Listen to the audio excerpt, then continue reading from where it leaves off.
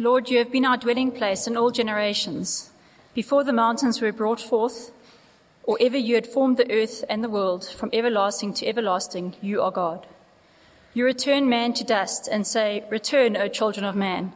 For 1,000 years in your sight are but as yesterday, when it is past, or as a watch in the night. You sweep them away as with a flood. They are like a dream, like grass that is renewed in the morning. In the morning it flourishes and is renewed. In the evening it fades and withers. For we are brought to an end by your anger. By your wrath we are dismayed. You have set our iniquities before you, our secret sins in the light of your presence. For all our days pass away under your wrath. We bring our years to an end like a sigh. The years of our life are 70, or even by reason of strength, 80. Yet their span is but toil and trouble. They are soon gone, and we fly away. Who considers the power of your anger, and your wrath according to the fear of you? So teach us to number our days, that we may get a heart of wisdom. Return, O Lord. How long? Have pity on your servants. Satisfy us in the morning with your steadfast love, that we may rejoice and be glad all our days. Make us glad for as many days as you have afflicted us, and for as many years as we have seen evil. Let your work be shown to your servants, and your glorious power to their children. Let the favor of the Lord our God be upon you, and establish the work of our hands upon us. Yes, establish the work of our hands. This is the word of God. Just wanted to let you know, Martin, in case you didn't know, Martin and Raphael are in Mozambique this morning. We have great cause for celebration with our brothers and sisters in Mozambique. They have 39 people graduating from Explore. And that's wonderful. God is doing an amazing thing up in Mozambique through Explore. People just have such a wonderful appetite for His Word. And so Martin and Raphael are there to extend our fellowship to our churches there, in Mozambique, the churches we partner with. And so please remember them in your prayers. Martin will be back with us next week. Then just to also mention that as of next week, we are starting a series in discipleship from Matthew's Gospel. We really want to deepen our understanding of what it means to be a disciple. We want to broaden the scope of discipleship here at Christ Church Midrand. It's a major focus for us this year. If you come along to the prayer and vision evening on Wednesday, I hope you're going to be there. If you come along, we'll be speaking more about it. You will hear more about it in due course here at the Sunday service as well. But you can start reading through Matthew's Gospel this week and ask yourself the question, what does it mean to be a follower of Jesus? And we're going to be spending time over the next 6 weeks trying to answer that question. I'll pray for us and then we'll have a look at Psalm 90 together. Father, we're so thankful to you this morning for the privilege of meeting with you, of gathering with you, and you've promised to be with us, to be present with us as we gather through your Son in the power of your Spirit. What a privilege, Lord, it is to be in your presence, and we are thankful for that. We ask that you would guide and lead our time together, that you would open blind eyes this morning, that you would soften our hearts, that you would give us ears to hear. We know all of that is an act of God. We also know that the devil wants to snatch away the word the moment it passes off the page of Scripture. And so we pray that you will protect us. And we pray that you would bless us with true understanding, with life-changing, life-transforming grasp of the gospel this morning. We pray this in Jesus' precious name. Amen.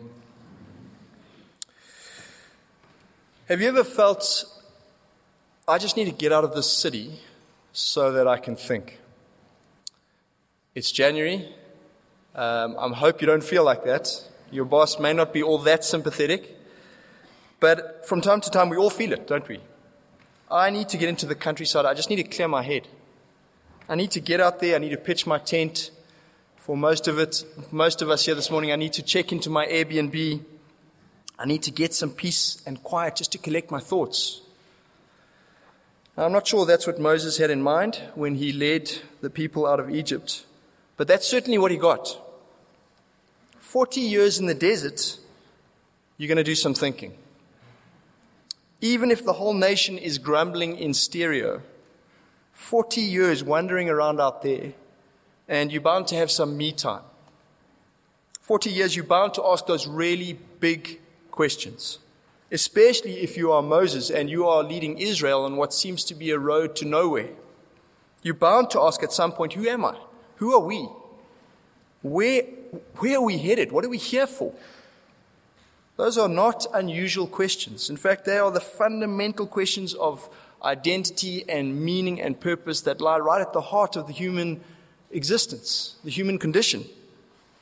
Most people at some point in their lives will ask those questions in some form or another, especially at the start of a new year. It's just how it is. It is a time when we do tend to pause and reflect and allow those big, scary questions to pass into our consciousness, even if it's just for a moment, before we turn to the inbox.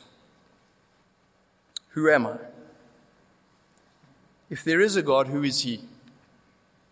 What is it all about? The good news this morning for us, as we reflect on Psalm 90, is that it's clear that these are the right questions. Listen to how John Calvin starts his most influential book, The Institutes. The English is old, but I'm sure we're going to get the gist of it. He says this: our wisdom consists almost entirely of two parts: the knowledge of God and the knowledge of ourselves.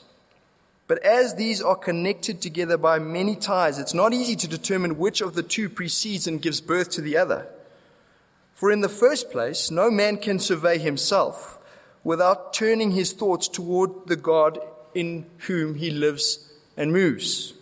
In the second place, those blessings which come to us from heaven are like streams taking us back to the source. The endless good which resides in God becomes more apparent from our poverty. Our miserable ruin compels us to turn our eyes to heaven. Do you see what he's saying?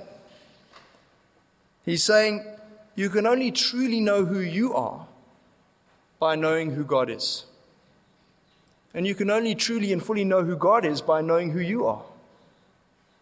The answer to those two questions are bound up in each other. What's crystal clear is that Calvin had read Psalm 90. Because Psalm 90 is all about God and all about man and all about this mysterious interrelationship between God and man. Just have a look there. Have a quick scan, and you're going to see that it's blatantly obvious. Verse 1 and 2, what are they about? Who are they about? They're about God. Verse 3 is about man. Verse 4 is about God, and so it goes. God and man, man and God. So where do we start? Because Calvin has just said to us, it's difficult to know where to start. Well, let's take our lead from God's word. Let's start where Psalm 90 starts. We start by gazing at God. And as we've just been saying, when you gaze at God, you learn a lot about yourself. In Psalm 90, we gaze at God, we learn at least three things. These three things about ourselves. At least these three. We are dust. We are damned. We are also dearly loved. We are dust, we are damned, we are dearly loved. First, we are dust. Verse 1. Lord, you have been our dwelling place in all generations, before the mountains were brought forth, or ever you had formed the earth and the world. From everlasting to everlasting, you are God.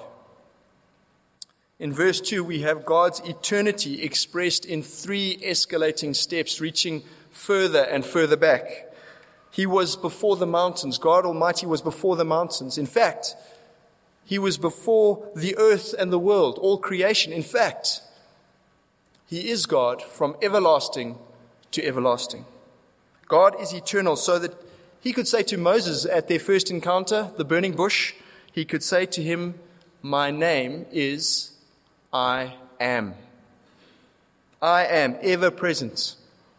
Like this burning bush, burning, but never burning out. Time has no hold on Him. To gaze upon God, to gaze upon this eternal God, we have to open the aperture of our minds like a lens, as wide as it will go, just to get a glimpse the vaguest outline of who he is, of eternity. It's like looking at a canvas the size of this screen. Only your nose is up against the canvas. You have to strain just to take in just a glimpse of his grandeur, his beauty, his magnitude. And when you take your eyes off the canvas and you look down at yourself in comparison, all you see, or what you see, is small and petty, isn't it? Small and petty by comparison. Psalm 3 calls it dust. Psalm 90 calls it dust. Look at verse 3. We start as dust, we end as dust, and the God of eternity decrees it to be so. Verse 3, return to dust, O children of Adam. That title, Children of Adam, gives us a clue as to why we are dust in the first place, and we're going to come back to that in just a moment. For now, the psalmist is making the point, God is eternal, and we are dust. Verse 4, for 1,000 years in your sight are but as a yesterday when it is past, or as a watch in the night. You sweep them away as with a flood. They are like a dream, like grass that is renewed in the morning. In the morning it flourishes and is renewed. In the evening it fades and withers. God has no end of time. Time is no object to him. 1,000 years are like a day. It's 2020. Just cast your minds back 1,000 years to 1020. I asked Martin about it. He remembers it well. You can't tell him I said that.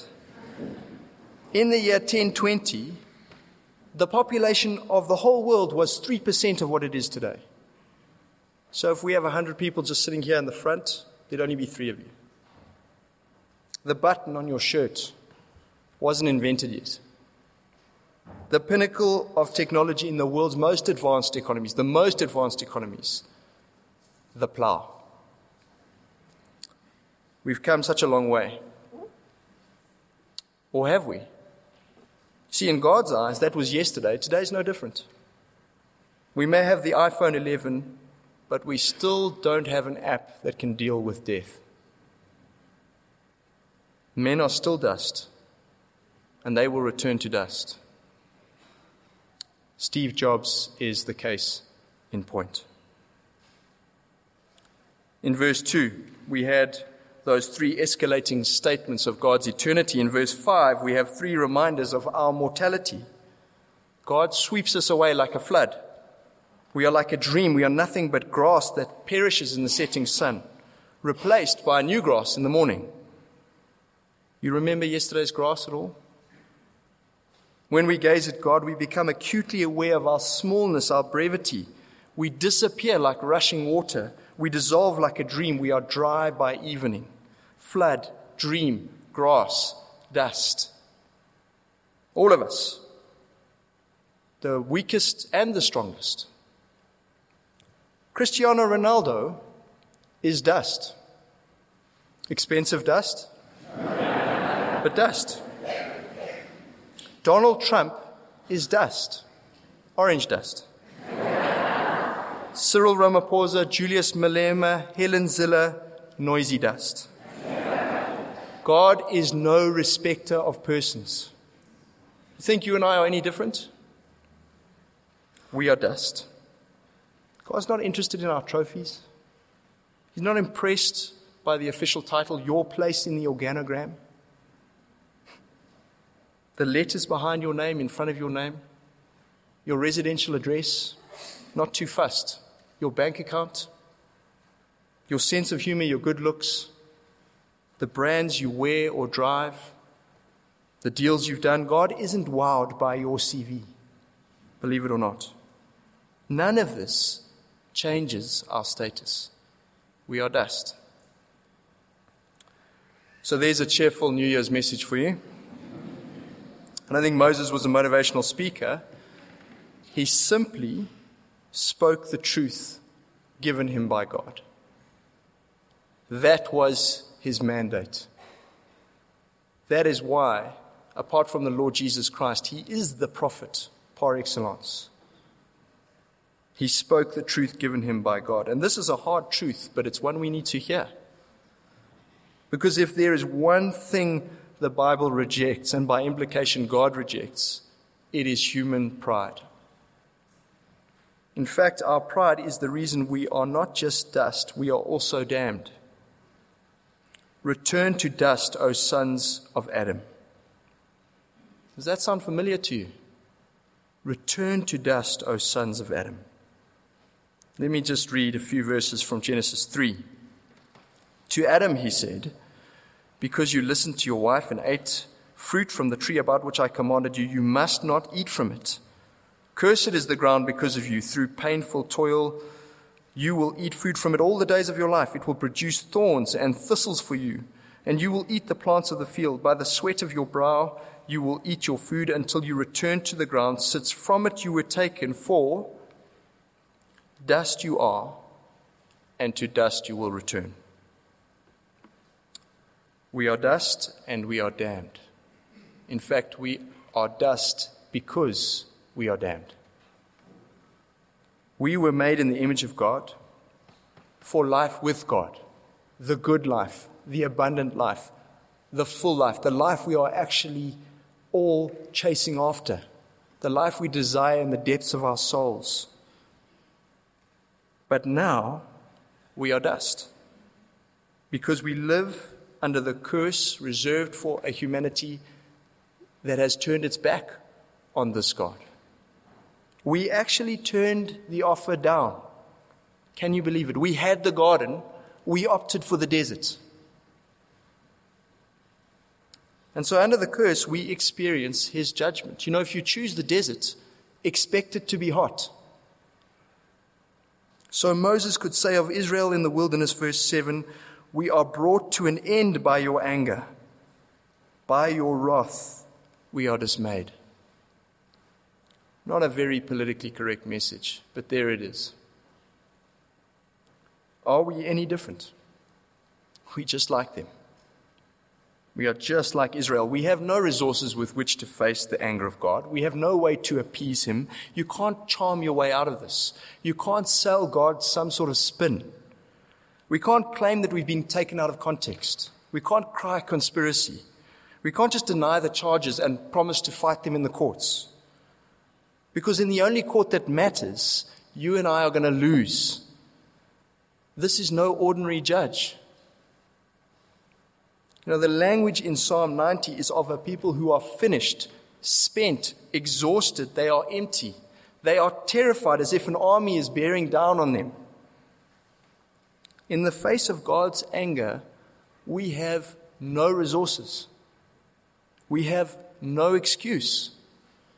Verse 8, you have set our iniquities before you, our secret sins in the light of your presence. What are your secret sins? Where are your secret places? What if you were being watched in your bedroom, in the pub, on your credit card, on your cell phone, filling out your tax return, on the internet, in your car after hours, in the privacy of your own heart, your own thoughts, your own motivations? What if someone was watching? Well, of course, someone is. See, the God who lives forever is also the God who sees everything, everything. Nothing is hidden from him. And because nothing is hidden from him, verse 9, all our days pass away under your wrath. We bring our years to an end like a sigh. The years of our life are 70, or even by reason of strength 80, yet their span is but toil and trouble. They are soon gone, and we fly away. Death casts such a long shadow over life, doesn't it? Such a long shadow that even the very best of our years, our glory days, even our best times bring pain because they are so short-lived. mean, isn't that what nostalgia is? When we feel nostalgic, isn't that what we're feeling? You look back on some happy time in your life, some watershed moment, your wedding day, the birth of your firstborn. If you're a guy, it's that year your team won the title.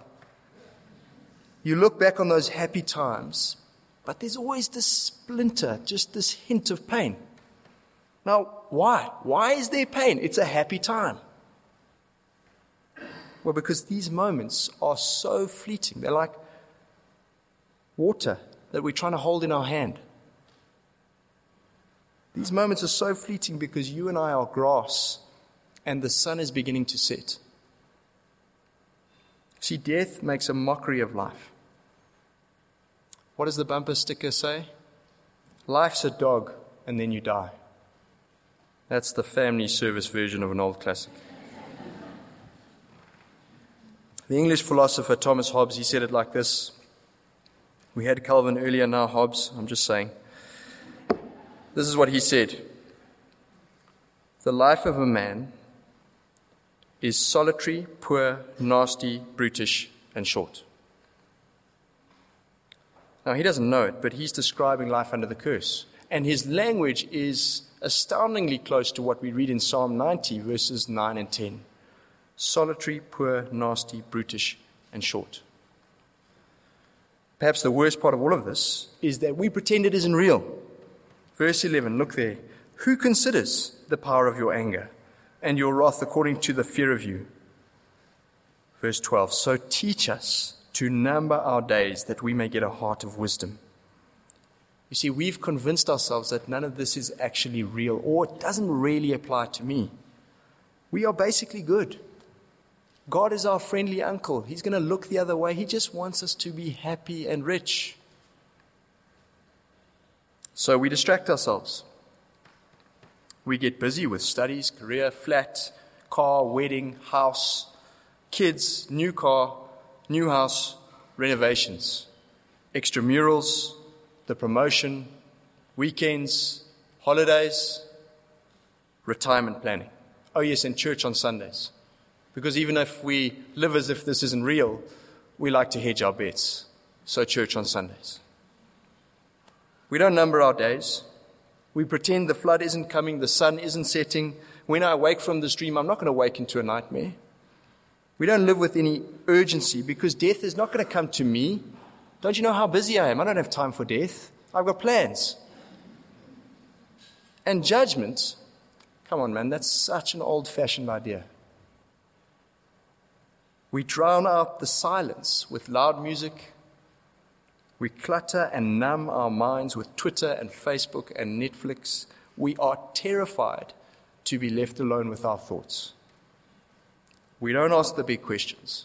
We don't fear God. We don't have a heart of wisdom. We are fools. If Psalm 90 is true, and we all know that it is, even if we suppress that truth, well, then our situation is desperate. As we look to God and we discover that we are dust and we are damned and we are empty and guilty and utterly powerless to resist His judgment, well, what's left? What is left to us? All we can do is what Moses did in verse 13. Return, O Lord, how long? Have pity on your servants. Satisfy us in the morning with your steadfast love, that we may rejoice and be glad all our days. Make us glad for as many days as you have afflicted us, and for as many years as we have seen evil. Let your work be shown to your servants, and your glorious power to their children. Let the favor of the Lord our God be upon us, and establish the work of our hands. Yes, establish the work of our hands. See, Moses does the only thing he can do. He throws himself and his people on the merciful character of God. He pleads with God to turn back from his anger. He appeals to God's compassion, to His mercy, and to His unfailing love. This is the love of the covenant. It's the love that promises and never fails. The love that comes in the morning, not with the empty promise of a life that will wither, that will perish, that will end in death, but with the abundance of a love that satisfies forever. Verse 14. It's the kind of love that can make us sing for joy. And this joy, verse 15, is even enough to cover our affliction. It outlives, it outruns, it outlasts even our suffering. Instead of a life of dust in the desert, Moses turns to God and he asks that God will fill their days with gladness.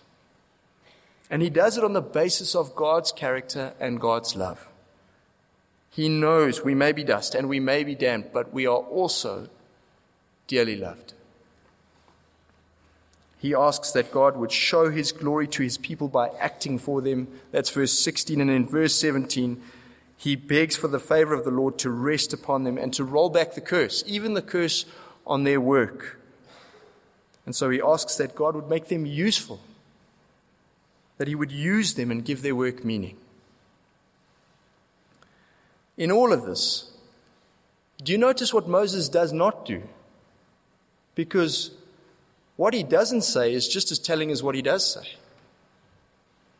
When he looks to God and he faces the crisis of the human condition, what he doesn't do is appeal to something in humanity.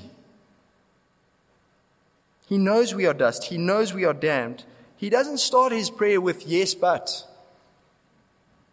Yes, but I'm not as dusty or dirty as this guy. Yes, but I go to church regularly. Yes, but I help at Nokupila. I'm involved in the love boxes every year. Yes, but I come from a good family. Yes, but I'm a respected member of my community. I have good standing. No. Every sinner here must, like Moses, we must recognize there is no yes, but. There is no self-justification. None. Remember, we have no resources. In the truth of Psalm 90, we have no resources. We have no excuse. We have no recourse. We are dust and we are rightly damned. All that we can do is what Moses did, and that's cast ourselves on the loving, merciful character of God. Now, if you're feeling the weight of your sin and the weight of your mortality, well, we can be thankful because you're hearing the truth of Psalm 90. And Psalm 90 has wonderful news for us. You see, the prayer that Moses prayed has actually been answered. It's not going to be answered, it has been answered. God came to us in person to answer this prayer. He came in the person of his Son, the Lord Jesus Christ. Moses prayed.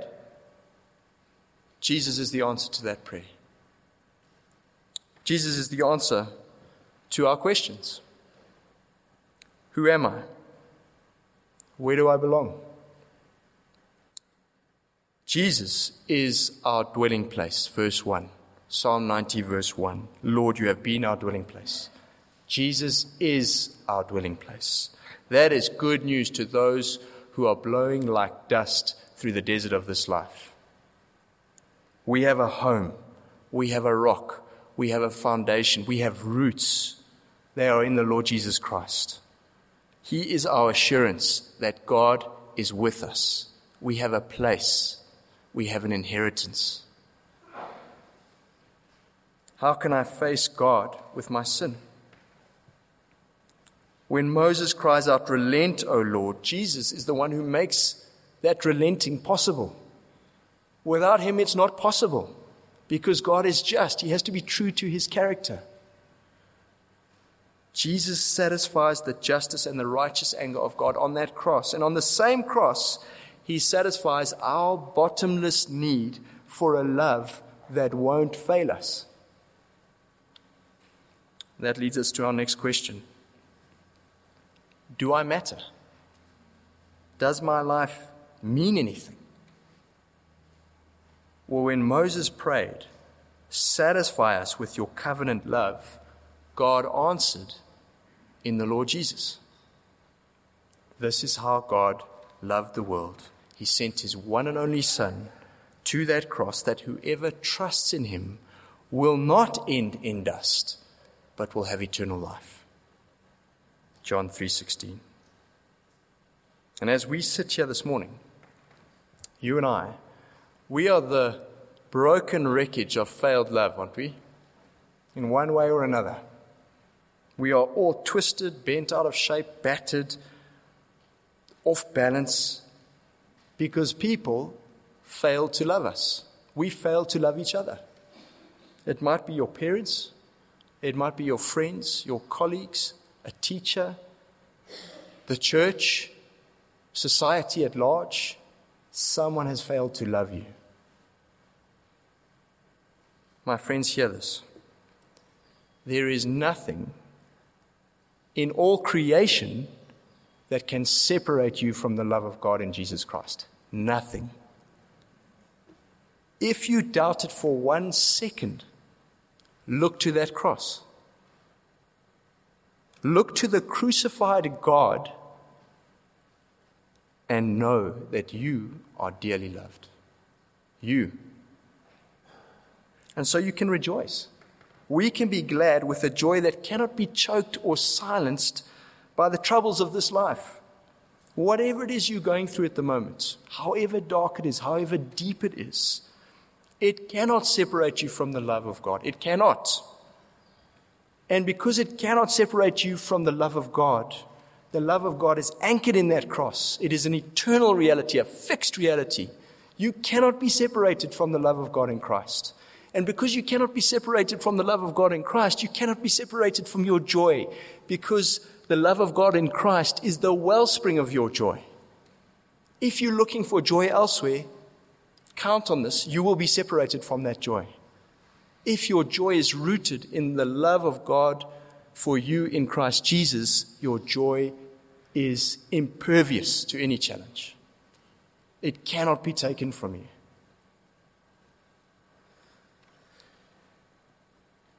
Moses ends his prayer asking for the Lord's favor to rest upon them. And this is how that prayer was answered. You will recognize these words from Christmas time. An angel of the Lord appeared to them, and the glory of the Lord shone around them, and they were terrified. Terrified, dust, damned.